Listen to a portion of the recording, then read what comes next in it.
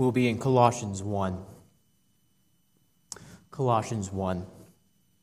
We'll be mainly looking at verses 15 through 17, verses 15 to 17, but we'll read the majority of chapter 1. So Colossians chapter 1, verse 1. Paul, an apostle of Christ Jesus by the will of God, and Timothy our brother, to the saints and faithful brethren in Christ at Colossae, grace to you and peace from our Father. We always thank God, the Father of our Lord Jesus Christ, when we pray for you, since we heard of your faith in Christ Jesus and of the love that you have for all the saints, because of the hope laid up for you in heaven. Of this you have heard before in the word of the truth, the gospel, which has come to you, as indeed in the whole world it is bearing fruit and growing, as it also does among you, since the day you heard it and understood the grace of God in truth, just as you learned it from Epaphras, our beloved fellow servant. He is a faithful minister of Christ on your behalf, and has made known to us your love in the Spirit.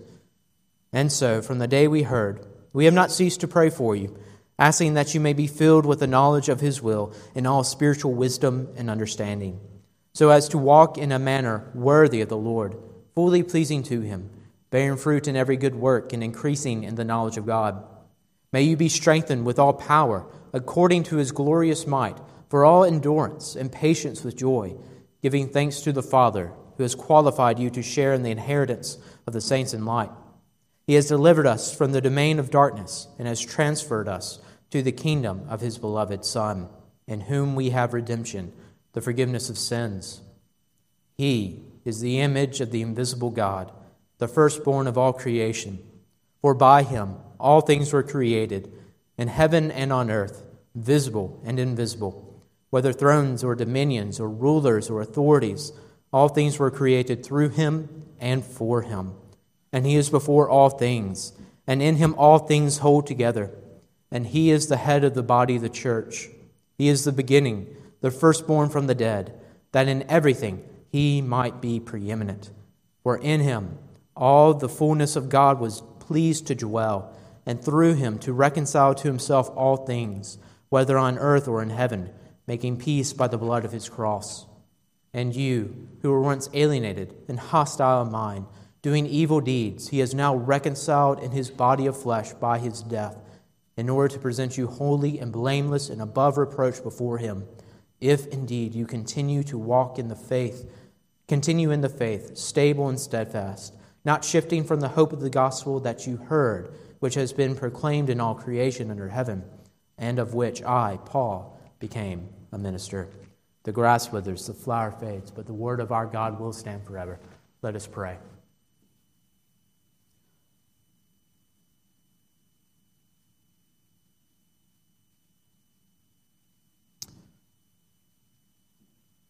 Father, we laud you for what you have done in Christ, what Christ continues to do, and what Christ will do. Father, may we, as we approach this most glorious text, Lord, may we, with reverence in our heart, bow before you in reverence and awe. May you be lifted up and your Son preeminently lauded for who He is, simply in Himself. We ask this, O Father, in your Son's holy and perfect name. Amen. Brothers and sisters, I have to make a confession. I must admit that this passage for this evening ruined my sermon. I had planned to preach from verses 15 to 20, even verses 15 to 23 possibly. And I thought I knew where I was going. I thought I was going to go in one particular direction. And I had a basic idea of where we need to go. But there are some passages that demand our attention and more reflection. Colossians 1:15 to 17 is such a passage. And so if this message is a little bit stagnant, a little bit clunky than normal, I apologize. Just know that I had to rework this probably 1,000 different times just to get an idea of where we need to go with this passage, and so that our Lord would be honored. If anything, I just hope you enjoy the ride. But if by the end of it, after we bury our heads in this text, after we bury ourselves in God's Word, my aim is that we arise in the presence of God. So let's begin. Previously, we looked at Paul's prayer to live worthy lives because of the redemption found in Jesus Christ. Paul concluded his prayer by reflecting upon Christ as the beloved Son in whom we have redemption, verses 13 and 14. And in verses 15 to 20, Paul's reflection turns into a laud, a short burst of praise for who Christ is and what he has done. And Paul lauds this Christ who demands our attention. Paul presents Christ in all his glory because ultimately the Colossians were being lured away by vain philosophies and demonic principalities.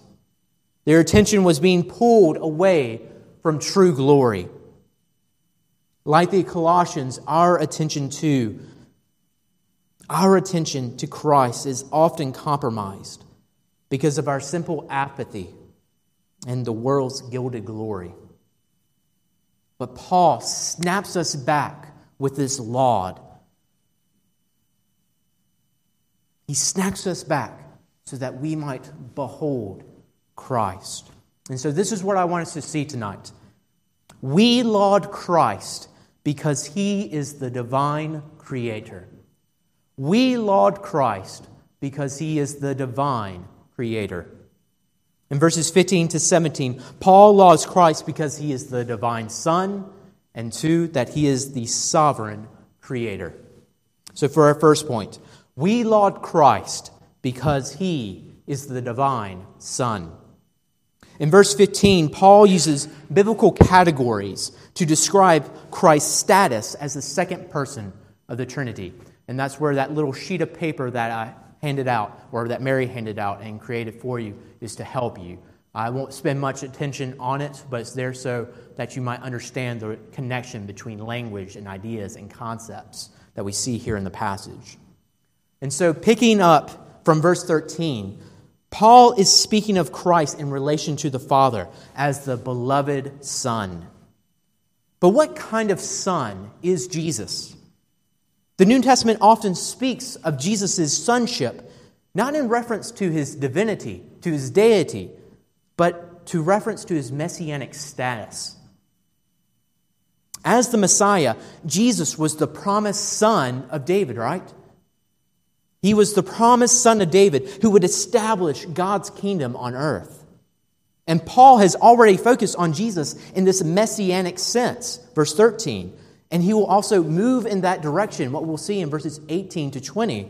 So clearly, Paul has in mind sonship as Messiah on his mind, and when he's writing this to the Colossians. This is where he wants us to focus, is that Jesus is the Son in the sense that he is the resurrected and exalted Messiah, the Son of David, the true King of Israel.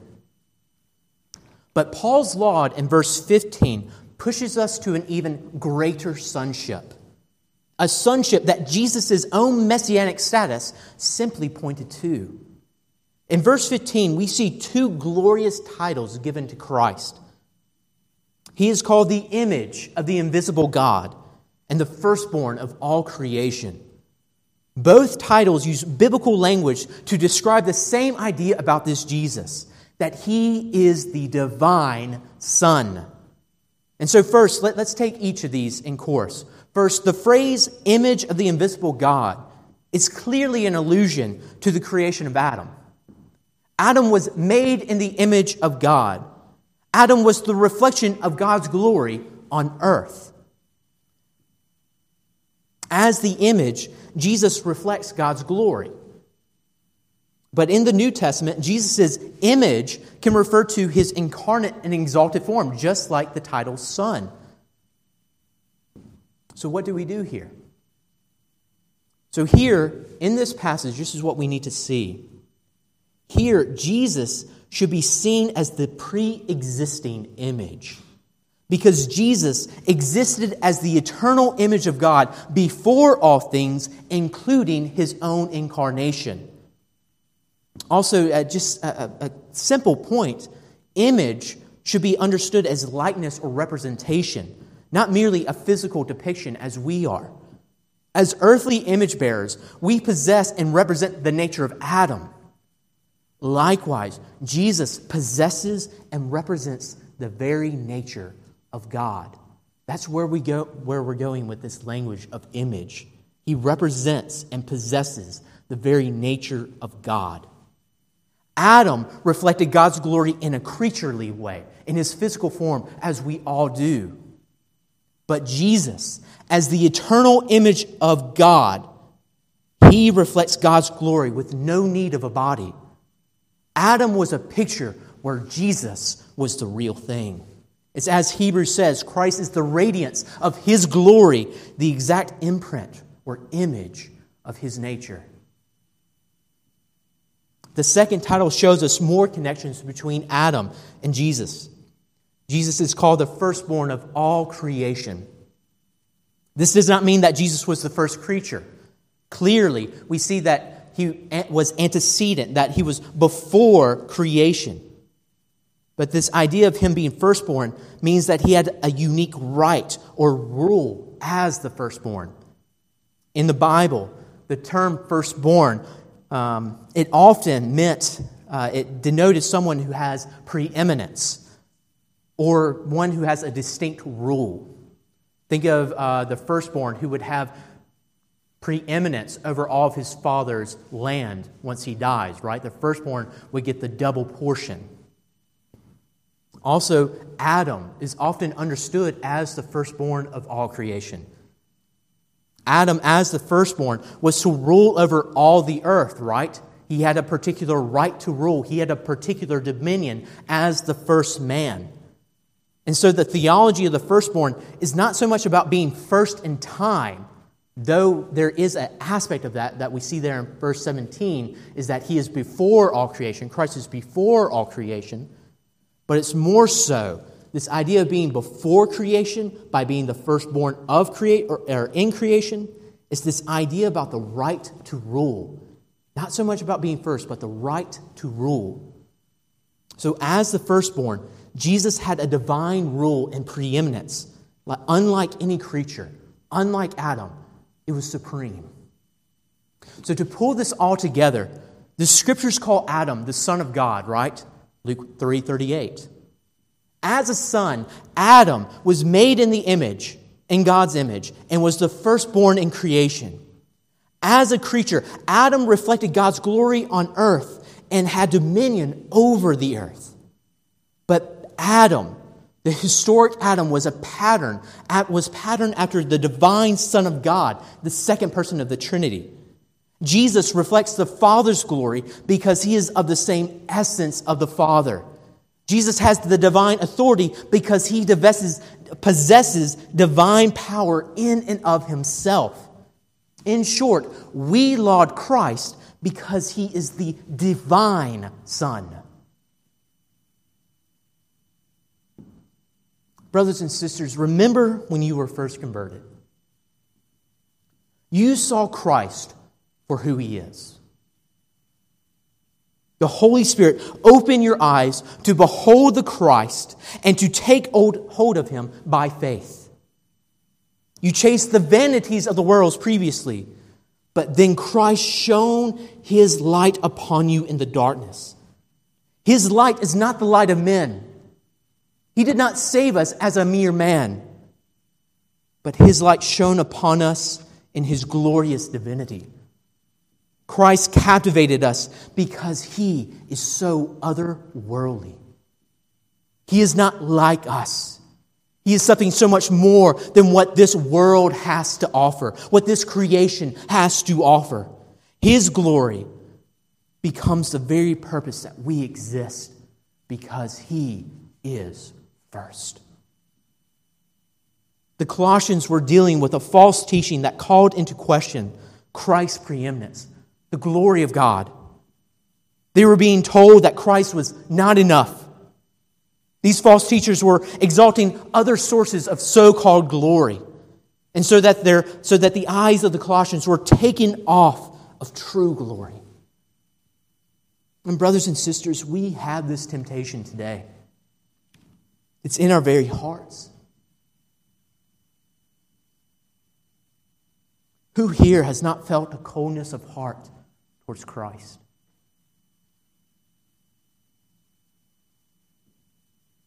Who here has not felt distance from Christ in their walk, at least at one point?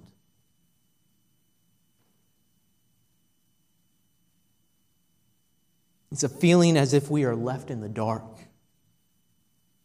And this is what happens when we take our eyes off the light.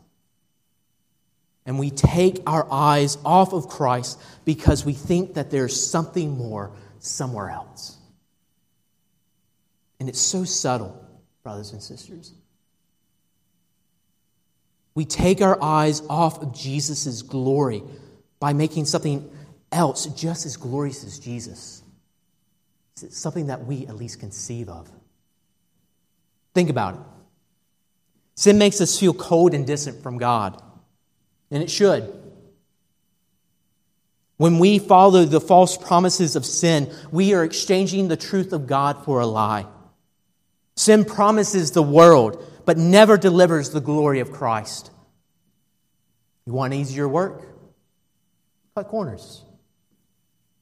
Want to avoid tough situation? Lie. Want more gratification in this life? Indulge in porn. Want to show your dominance? Brutalize your neighbor. Want a life that isn't so demanding? Then listen to the words of Satan and choose whatever your heart desires.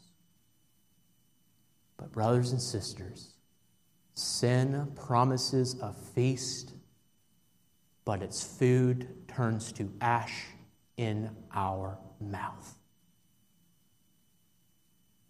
When we indulge in our sin, apathy towards Christ always sets in. Sin makes the heart cold and the eye dim to His glory. It makes our ability to enjoy Christ diminish. It makes us longing and cherishing Christ grow smaller and smaller while we search for other sources of glory to compensate. Because we do not savor Christ as we once did. If we don't savor Christ in this way, as when we first came to know Him, when we first saw the light, when our eyes become dim to His glory, we must supplement Him with false sources of glory, with vain glory. We look at Christ in our own performance. We look at Christ in our own standing. We look at Christ in our own righteousness. We become like prisoners in a cave. We may see the sunlight trickle in, but inside we must still warm ourselves by building a fire for our own making. Like primitive apes. Brothers and sisters, this is not the Christian life. The same glory that captivated you at the beginning is the same glory that will take you to the end. So do not grow cold because of sin. Do not place yourself back into that cave. Do not substitute the radiance of Christ for your creaturely efforts. Don't do it. Nothing can truly compete with Christ. Brothers and sisters, if you are here tonight and you feel this coldness of heart, this sinful apathy, then repent. Repent. Turn from your sins that you may be healed. Have your heart thawed under the splendor of Christ's divine light, His glory, the glory of the only begotten Son. Remember who you are dealing with. He is your God. Remember that He has shown you His glory. Oh, brothers and sisters, be ashamed of your sin. Be ashamed of your sin, but in your shame, do not hide yourself from Christ, but look upon Him. For it is only by gazing upon Him that shame melts away. Do not hide yourself because of the shame of your sin. Do not use it as an excuse not to look back to Christ. Because this glorious God of ours came to cold and distant sinners such as us. Oh, brothers and sisters, repent from your sinful apathy. And remember the true glory of our God in Christ. Brothers and sisters, He has come for us. He has shown His light, and we have perceived His glory through His grace alone. You cannot perfect it on your own. Run the race by the same glory that you began with. So then, Paul lauds Jesus as the divine Son. And he goes on to explain why. So for our second point, we laud Christ because He is the sovereign Creator. He is the sovereign Creator. In verse 16, Paul's worship of Christ is based in His work of creation. In the biblical mind, to be the Creator is to be divine, and to be divine is to be the Creator. So Paul applies this logic to Christ. He grounds Christ's divinity in the fact that He is the agent of creation. Why is He divine? For by Him all things were created in heaven and on earth, visible and invisible. Whether thrones or dominions or rulers or authorities, all things were created through Him and for Him. So in verse 16, I want us to note two things. I want us to note what Christ created and how He created it. First, notice what Christ has made. He has created all things. There's nothing that exists that was made outside of Christ's hands. By referencing the heavens and the earth, Christ is being identified as Yahweh from Genesis 1. Also implied here in this heavens and the earth, implied here is that God has made both the physical and spiritual realms. And this is brought out clearly by the next phrase, the visible and invisible. He has created both. So Christ's creation consists of both the physical realm where we live, where we exist, and the spiritual realm where angelic and demonic forces reside. The next phrase is key to where Paul is going in his letter to the Colossians. Paul describes the spiritual realm and the powers that exist, thrones, dominions, rulers, and authorities. We should not read these as physical kingdoms or powers. We should read them as spiritual principalities. Paul is confronting false teachers who said that there was another source of glory other than Jesus. There was some other spiritual reality more tantalizing than Jesus. But if there is a spiritual power out there, wherever it is, then it must be Christ who made it. He is the sovereign ruler over it. Second, notice how Christ made all things. We see three prepositions describing how Christ created all things, including these spiritual powers. All things were created in Christ, through Christ, and to Christ or for Christ. So first, by in Christ, we should say that all things were created by Christ. Theologically speaking, and just hold with me tight here, theologically speaking, it is from God's being that all that is not God, that is creation, has come into being. In other words, creation only has existence because God exists. As Paul quotes the philosopher at Mars Hill, in God we live and move and have our being, existence. Second prepositions. All things were created through Christ. Christ is the agent by which creation came to be. And as verse 17 says, He is the agent who continues to hold all things together. And then 3, all creation is to Christ or for Christ. Creation exists as Christ intends it. Christ will lead His created order to His intended goal, which is His glory, no one else. So for the Colossians, they were not to be swayed by the spiritual powers, because these powers' ultimate end is destruction by King Jesus Himself. And all praise be to His sovereign glory. Paul offers a similar warning to the Ephesians. In Ephesians 6, turn there with me. In Ephesians 6, verse 12, we read these words. He reminds the church that they are not waging war against flesh and blood, but against the rulers, against the authorities, against the cosmic powers over this present darkness, and against the spiritual forces of evil in the heavenly places. Paul calls the Ephesians to fight against the spiritual forces that stand against Jesus. And likewise, Paul is calling the Colossians not to fall into the trap of these same spiritual forces. See Colossians 2:8. This is where Paul is going towards.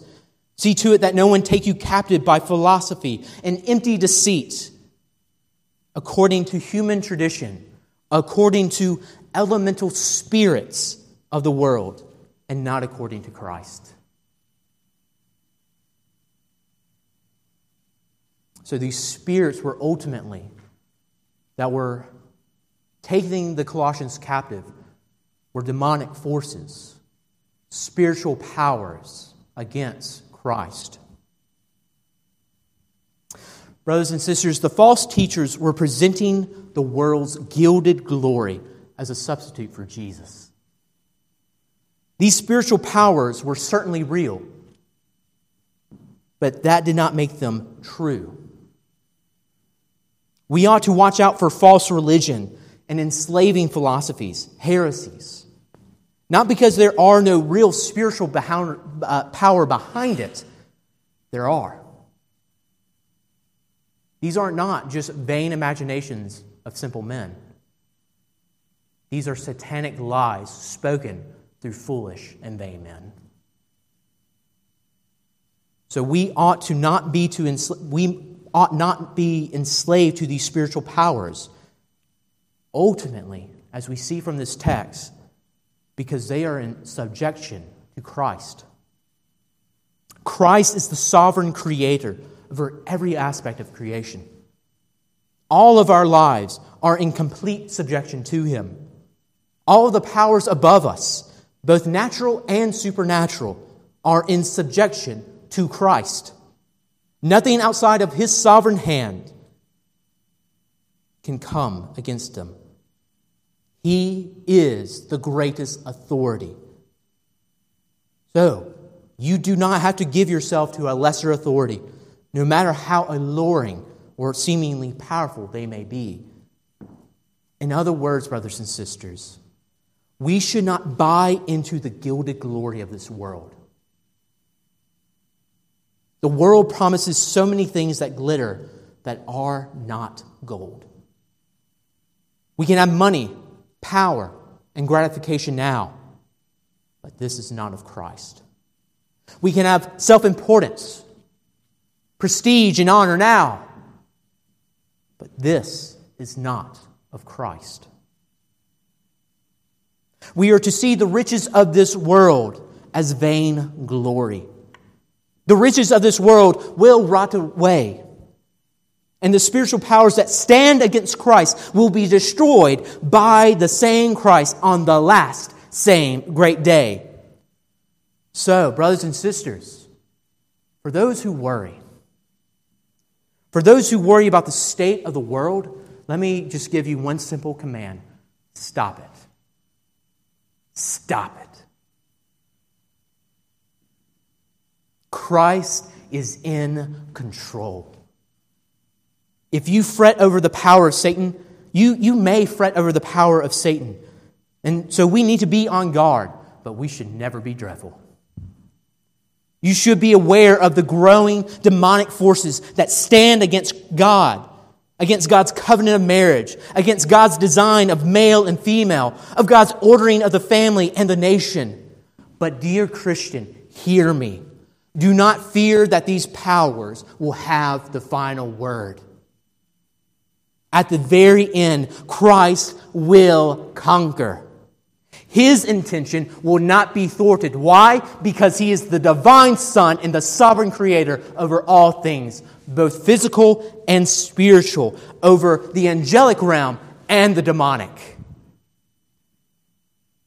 We will see at that last great day, we will see that the greater the evil powers and principalities, the greater threat they are to the church, the more glorious their fall. And on that day, all of Christ's creation, preeminently His church, will shout out with joyous hallelujahs because Christ has defeated His enemies. So in conclusion, brothers and sisters, laud Christ because He is the divine Creator. We ought to repent from our sinful apathy because Christ's divine glory is the only thing that satisfies our renewed souls. And we should take confidence in Christ's grand design for His world. All the lesser spiritual authorities that stand against Christ will end and will fall. Do not be held captive either by their influence or by your fear. Oh, brother and sister, stand alert against Satan's attacks. But here's this command. Stand confident that our Christ will win. Brothers and sisters, who is on that throne? King Jesus. Let us pray. Oh, Father, obey the intention of this feeble minister of this word. The intention for us to see and behold your glory after diving into this text. Oh, Father, we ask that you would indeed have us arise in the presence of God to behold your glory, not to be held captive to the vain things of this world or even to a false glory that we build for ourselves. But Lord, may we simply look upon Christ in saving faith, knowing that the same light that transformed us will bring us all the way further and further into your glorious light at the end of the age. We ask that you please be with and strengthen the brethren here. We ask this in your Son's holy and perfect name. Amen.